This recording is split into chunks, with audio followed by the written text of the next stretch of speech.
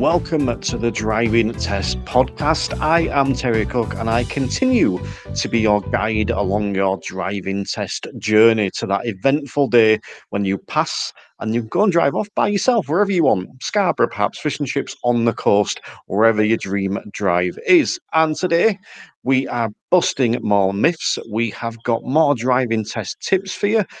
We are reviewing another driving test centre, and we are also taking a very deep dive into whether it's easier to pass your driving test in an automatic car or a manual car. And as always, it's not just me. I am joined by a fellow driving instructor in Nick Smith. So we're going to dive into that in just a second. But just before we do, I just want to remind you all that wherever you're listening, whether it's Spotify, Google, Apple, wherever you are, make sure you click subscribe. So hit subscribe wherever you're listening so it drops into your feed every time a new episode comes out. And if you are listening on Spotify, have a check of the episode as well, because you'll see that there is a poll or a question around the episode that we can get your feedback on.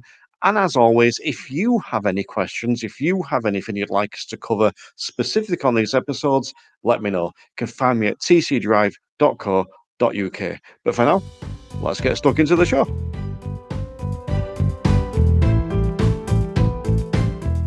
And on this edition of the Driving Test podcast, I'm joined by a fellow driving instructor, Nick Smith. How are we doing, Nick?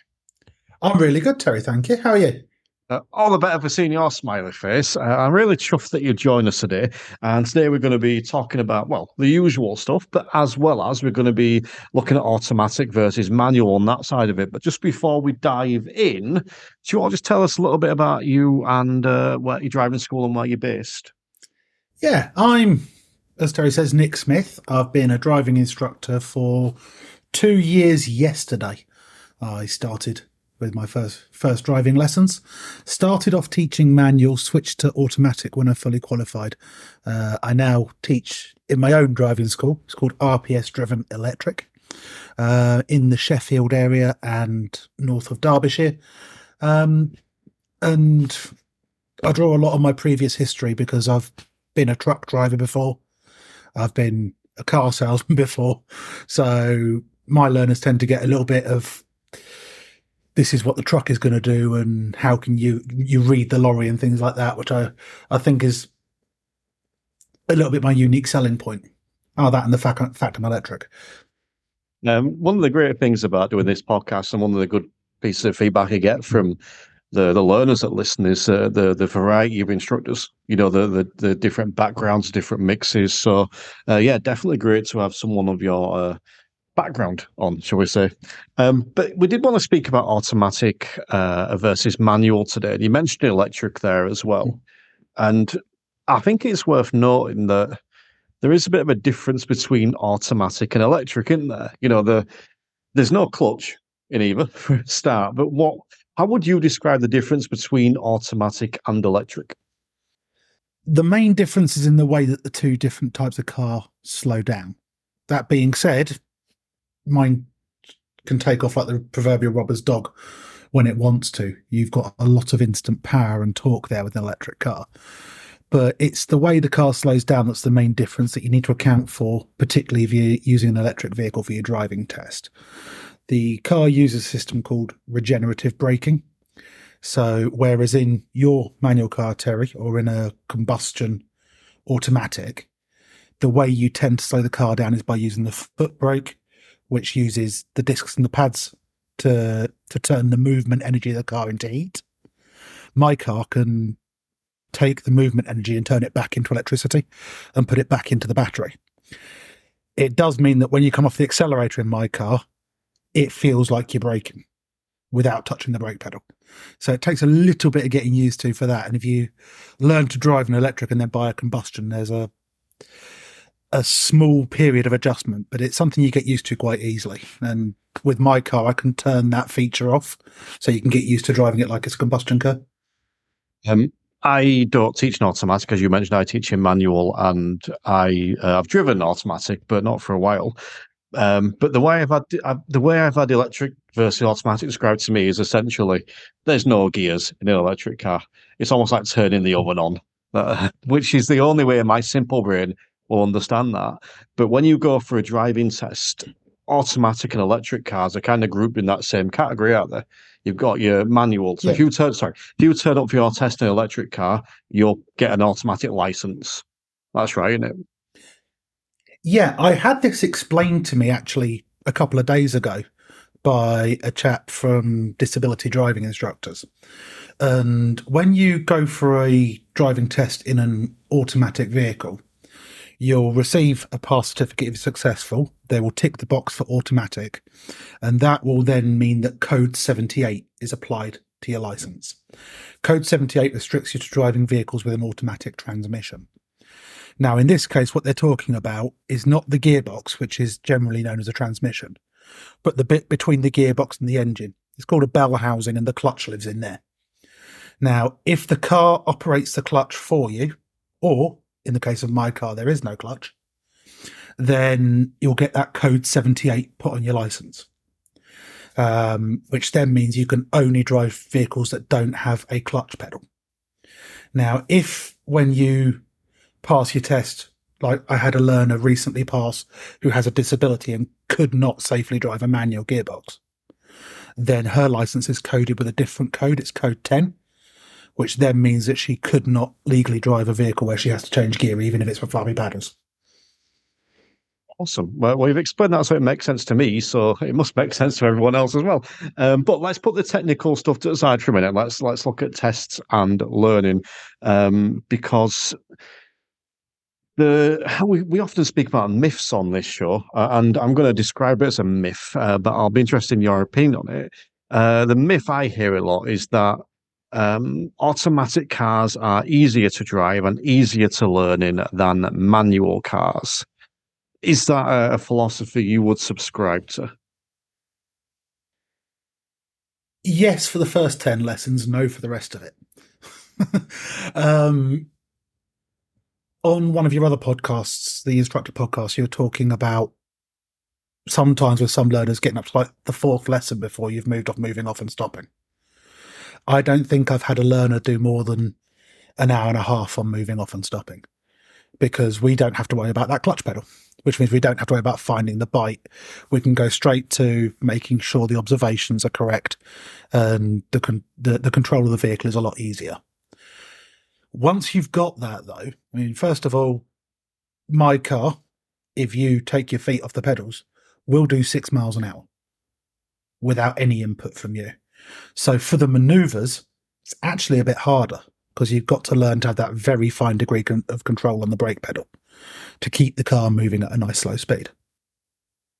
So in terms of the actual control of the vehicle, I suppose it's as much of a wash, because you gain in the early stages and you lose later on, where because you haven't practiced that really fine degree of control at the start that you need with the clutch, you can't then transfer those skills to the brake pedal, and you have to learn that later on.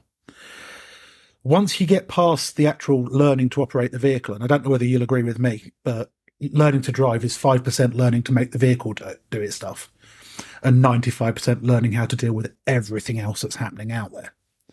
We've got the same other road users on the road, the same road network. We've got the same traffic lights and strangely placed roadworks and things like that to deal with that you have. So in terms of actual learning to be a road user, there's no difference between manual and automatic. I think I completely agree with all that, which is a shame, because that kind of nullifies the discussion a little bit. But no, I haven't taught automatic, but from my experience driving automatic and when working with people and so on and so forth, it's obviously going to be a little bit harder in the beginning, because, as you've said, there's one less thing to worry about when you're driving an automatic, whereas that clutch control when you're driving a manual, it can be a bit tricky for some people to master.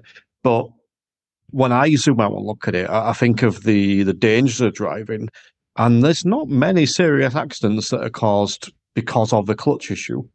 You know, they tend to be caused because people aren't reading the roads properly, or they're doing something dangerous around that way. Now, yes, there are some obvious accidents are caused by the clutch, but if you look at the grand scheme of things, there's not many. So I think I would agree with what you're saying there. But I would also chuck in as well I've been doing this for 7 years now, and I've never taught anyone that hasn't mastered the clutch. I've never taught someone that has had to go, I can't do this, I'm going to have to go automatic. Now, yes, there are some people that will do that, but I think that's a minority. And I should also mention here at this point that we're not talking, as you mentioned before, about drivers with a disability. We're talking about, the standard situation, the commonplace example, if you like. What I will also say, by the way, is that with my car, there is one other thing that is actually harder, and that is learning to control your speed. Because with your car, you've got the changing of the gears.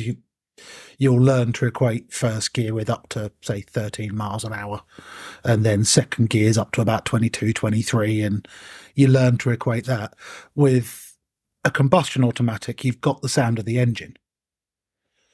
But with an electric car, particularly in 20 mile an hour, 30 mile an hour zones, it's very hard to hear the difference when all you've got to work with is tyre noise. So learning to control your speed, it relies a lot more on looking at the speedo, which when you're first learning to drive, you're too busy looking at what's out in front of you to worry about that little dial in front of you.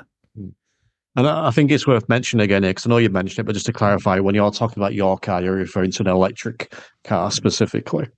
Let's fast forward to the test a little bit then, regarding automatic and manual and the actual test. Now, my assumption would be that it possibly is a little bit easier on test day driving an automatic. And again, I could be wrong here, in the sense of I've had people over the years that have failed because of a stall or the result of the consequences of a stall, and I've picked up faults because of the consequences of a stall. And we'll maybe come into those consequences in a second. Mm-hmm. It's pretty difficult to do that in a car that is automatic or electric. So could that potentially be easier? It's one less thing to consider. Could it potentially be easier in that aspect on the test? In that regard, yes. I mean, as I said, I teach in Sheffield. Sheffield is a city built on 7 hills. Particularly with Middlewood, one of our local test centres, I don't think there is a flat place anywhere near there to start off from. So with hill starts, I took a learner to Middlewood Test Centre for a test, and she came back being unsuccessful, having stalled 7 times trying to get out of a junction. And partly that was she rushed the first, and she was in third, which didn't help. But even when she got it sorted out, she got so stressed with it. And not having the clutch to worry about obviously is going to help with that. So learners and pupils who have particular anxieties about driving may find it easier in automatic. It's an interesting one. I personally, I don't think it's enough of a difference to make a difference. But it's that 1% potentially. But if you're relying on 1% of your test, you probably shouldn't be taking your test anyway. And I mentioned stalling then. It's probably worth just to clarify this. It's a good opportunity to talk about it. And I will just chuck in that in 7 years of being an instructor, you can imagine how many tests I've done. And to the best of my recollection, in 7 years, I've had one person fail as the consequence of a stall. So it's not like a big thing. And every year when you look at like the top 10 reasons people fail, it's not like stalling's up there. And I think it's worth mentioning about the consequences when I spoke about the consequences. And I'm going to give the 2 examples here because the student that failed actually failed stalling in the middle of a light control crossroads. And she started panicking and couldn't remember how to restart the car. So it wasn't the stall, it was actually not being able to restart the car because then the lights changed and she was blocking the junction off. That was actually the only fault she picked up. In the same week, I had another student that took a test and stalled 5 times and passed because none of those stalls were in an inconvenient place, if you like. So I think it's worth noting to anyone listening there that a stall doesn't equate to a fail. It's the consequence of the stall. Anything you want to add to that, Nick? No, I think you've covered that one pretty well. It's the same with my learner. The reason the examiner said that he had to fail her was that I think it was about stall 4 or 5, a pickup truck pulled up behind her, and then the next stall delayed the pickup truck. So then it became a serious fault because it was affecting another road user. Okay, so just with the test as well, I think you explained this better than me when we were talking about it before the show. I'm going to let you phrase this again about when you turn up to test, what you're turning up to a test of. When you book a driving test in the UK, it doesn't matter what you're booking a driving test for. It could be a motorcycle test, car test, truck test, whatever. You are booking to be tested to drive that size and shape of vehicle.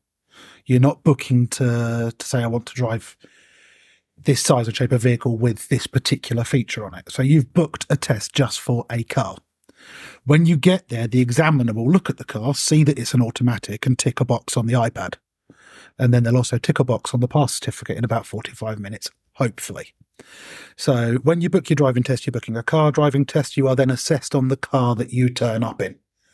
So, for example, trying to think of, with the driving instructor tests, we can be asked to demonstrate cruise control, but only if the vehicle has it fitted. They can't test you on something that isn't there, so they can't assess my customers to drive a manual vehicle. So they just mark down that you turned up in an automatic. Yeah, you definitely explained that better than I would have done. And I think the last thing I want to touch on here is about the differences. And this is personal opinion. So I'll let you go first on this. What do you think the benefits are of a manual versus an automatic license?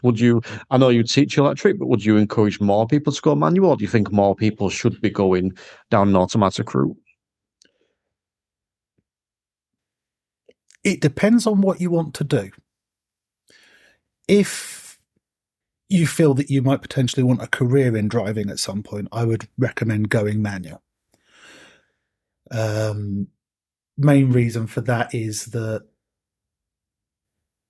as it becomes harder to find automatics than in other vehicle classes, they're consulting on making changes where if you have passed a different class in a manual, you can drive, say, a manual bus or a manual lorry or a manual motorcycle or whatever. So if you think that down the line you might want to do other licenses, getting your manual out the way early is a good idea. If you're in the Sheffield area, I'd recommend automatic. But I mean, personally, I've been a manual driver. I passed in a manual car when I was 17, 18. I then passed in 2 different types of manual lorry. I'm learning to ride a manual motorcycle at the moment. I like the involvement of controlling that function of the car. But for a long journey, I mean, my car came from Newcastle, and I took the course that I was teaching in before up to Newcastle. I got out, and I felt the fact I'd done a 2.5-3-hour drive. I then got in my car. I call her Eva. I love her dearly, but drove her back down. So this was my second 3-hour drive in the same day, and I got out in Sheffield as fresh as a daisy, because there's just less mental stress involved in it. Yeah, you can get that. And I think there's very little for me to add to that, actually, only to say that if you learn in automatic, you can, or pass an automatic, I should say, you then can still take a manual test. I've had a few recently for me, students have passed an automatic. They've come to me to learn manual because they need it for their job as a police officer. So even if you learn an automatic, you then still come back and can take a manual test as well. If you're struggling to pass in a manual, passing in an automatic and then getting some road experience in an automatic vehicle and then converting to a manual license may make it easier, because you've then mastered the being a road user bit, and all you've got to focus on is that one stick and that one pedal. Definitely. Anything else you want to add on about the idea of automatic and manual licenses or learning to drive in them? Not really. Aside from the fact that in my car you can't get asked to check the oil on test because it doesn't take any. So there's one thing that makes it easier on your driving test. There you go.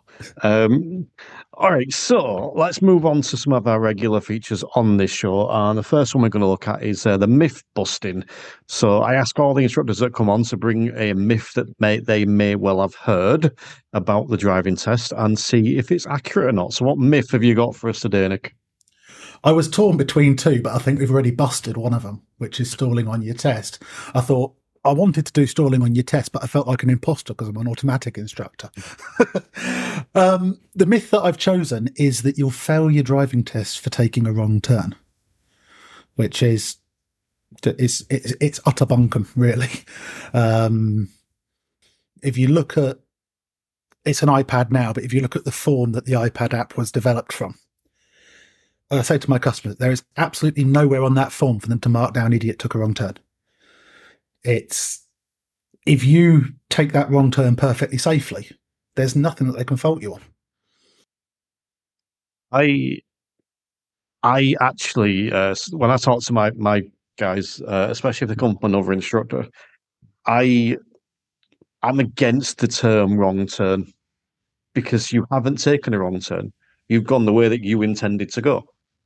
It's just different to what someone else has said.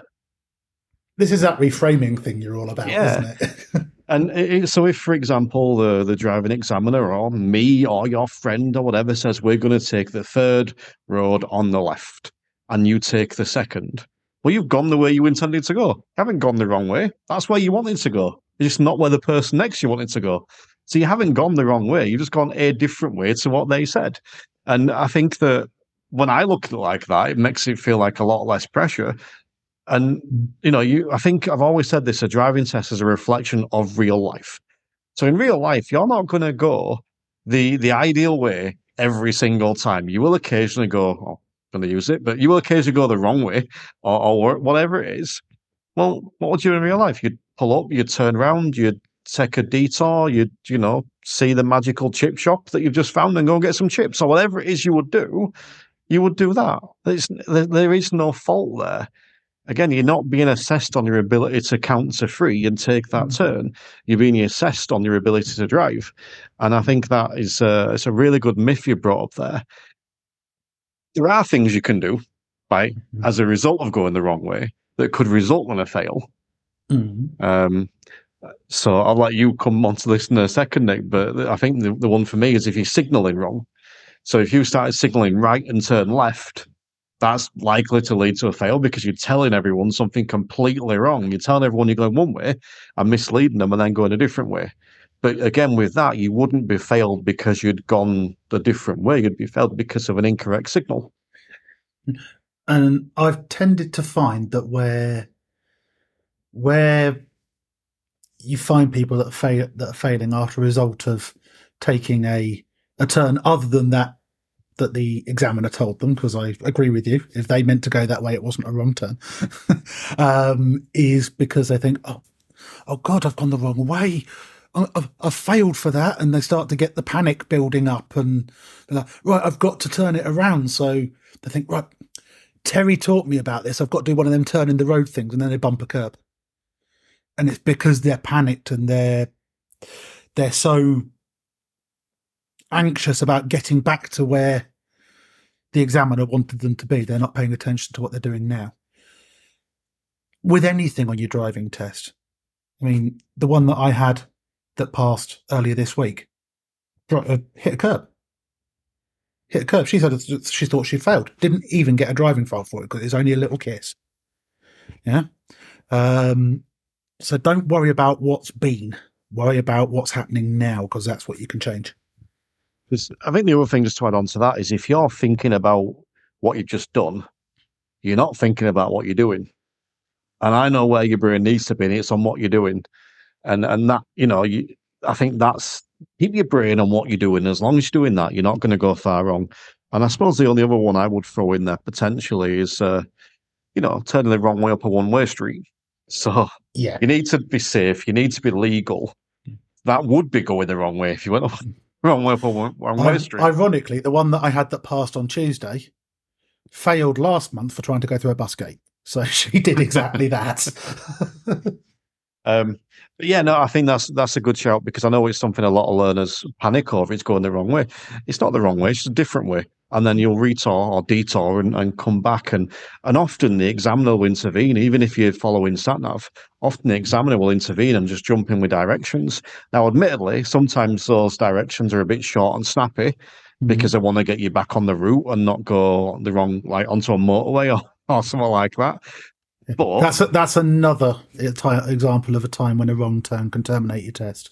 yes, because the examiners aren't allowed to take you on the motorway.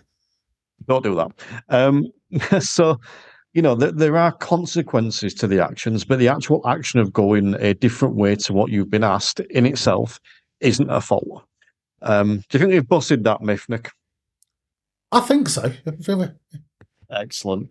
Right, so now I'm going to bring you on to the next feature. I'm going to ask you for your top tip. What was your top tip for the learners listening to help them pass their driving test? Listen to the instructions you're given, and I'm thinking particularly here of the way they word a specific type of instruction. Because when the examiner, at the start of the test, when you're leaving the test centre, and then when you've pulled up on the left-hand side so many times that you're starting to worry about it and things like that. And then if they pull you up to brief you for, say, the controlled stop or the reverse parking manoeuvre, they'll say, when you're ready, carry on. Keywords here are when you're ready. Okay, so if you're starting to feel that tenseness that's coming because you're starting to worry about that test, no one is going to fault you if you take 10, 20 seconds just to take a few deep breaths, center yourself, get yourself ready for the next part of the test. It's when you're ready and it's safe, continue on.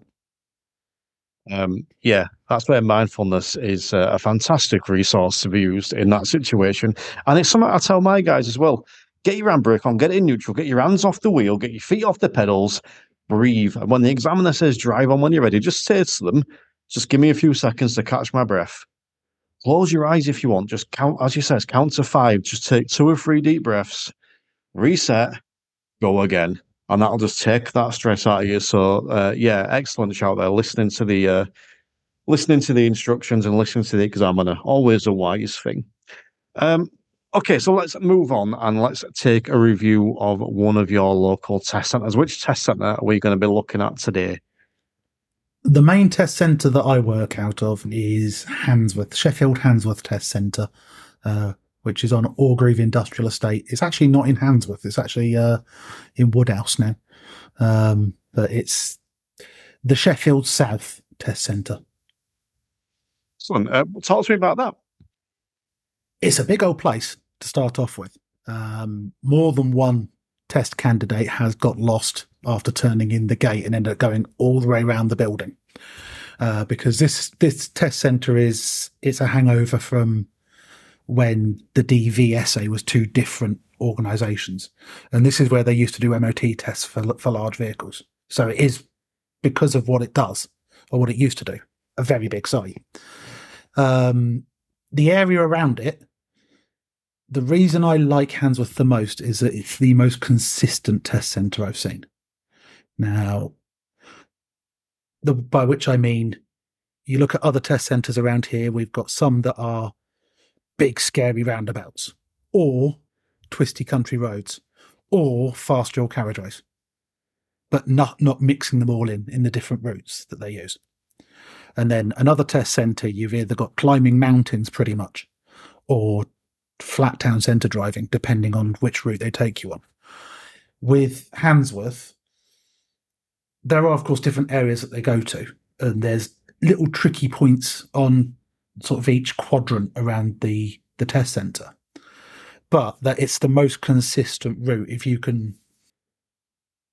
No one route would hide a problem the way that, say, over at Rotherham, if you're lucky enough to get a test route that doesn't go through the big scary roundabouts, the test route that you're given there could hide a problem with roundabouts.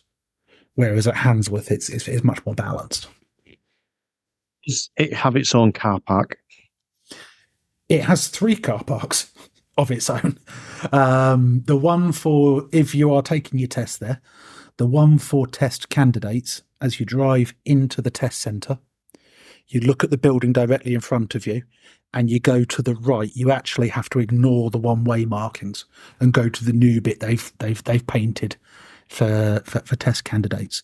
If you're turning up there to test in a large vehicle, you go to the left, because they also do lorry and bus tests out of that site as well. And you spoke a little bit about the area there. So does it have like rural roads, dual carriageways, high-speed roads? We have a good mixture of roads, but what we don't actually have is a 70-mile-an-hour road that the examiners can use. The fastest you can get to is 60, and that is for about half a mile. There's one stretch of road that's 60. Depending on where they take you, it's either going to be typical town centre roads. There's a 40-mile-an-hour dual carriageway nearby, which changes to 30. Or there's a bigger sort of arterial road nearby as well. There's some country road around, but even that, the majority of them are well surfaced, well lit. It's not like some of the test centres you hear about where there's a national speed limit country road there, but you can't go above 30 on it. Here you can make progress, and the examiners do like you to make progress when you can. What are the examiners like? Nice bunch? Yeah, on the whole, as with any group of people, and it's quite a big test centre, particularly because it does both the heavy vehicle testing and car testing as well. So we've got about 7 or 8 car examiners there, and about 4 or 5 truck examiners that I've seen over the past year or so. And when you're looking at any bunch of 13, 14 people, if you include the test centre manager as well, I think the fact that I quite like 12 of them is hitting above the average. Most of them will have a good chat with you, but they'll pick up on your cues, and if you're not in a chatty mood, they'll leave you to do the driving. But if you are in a chatty mood, they'll have a bit of a giggle with you on the way around as well, it helps to put you at ease. Awesome. Well, do you want to finish up by telling everyone that's been listening, they're thinking, that Nick sounds a lovely fella, I want to go learn with him. Where can they find you? Oh, you can find me via my website, which is rps-dm.co.uk. That goes to everything I do, because I do photography and truck driver classroom courses and things like that as well. But you then find the School of Motoring logo, RPS Driven School of Motoring. Click on that and it'll take you through to my website. Or if you want to get me on social media, I am RPS Driven Electric on everything except for Twitter. On Twitter, I'm RPS Driven EV. Excellent. Well, thank you for joining us today, Nick. It's been a pleasure. Yeah, it's been good fun. Always fun recording with you, Terry.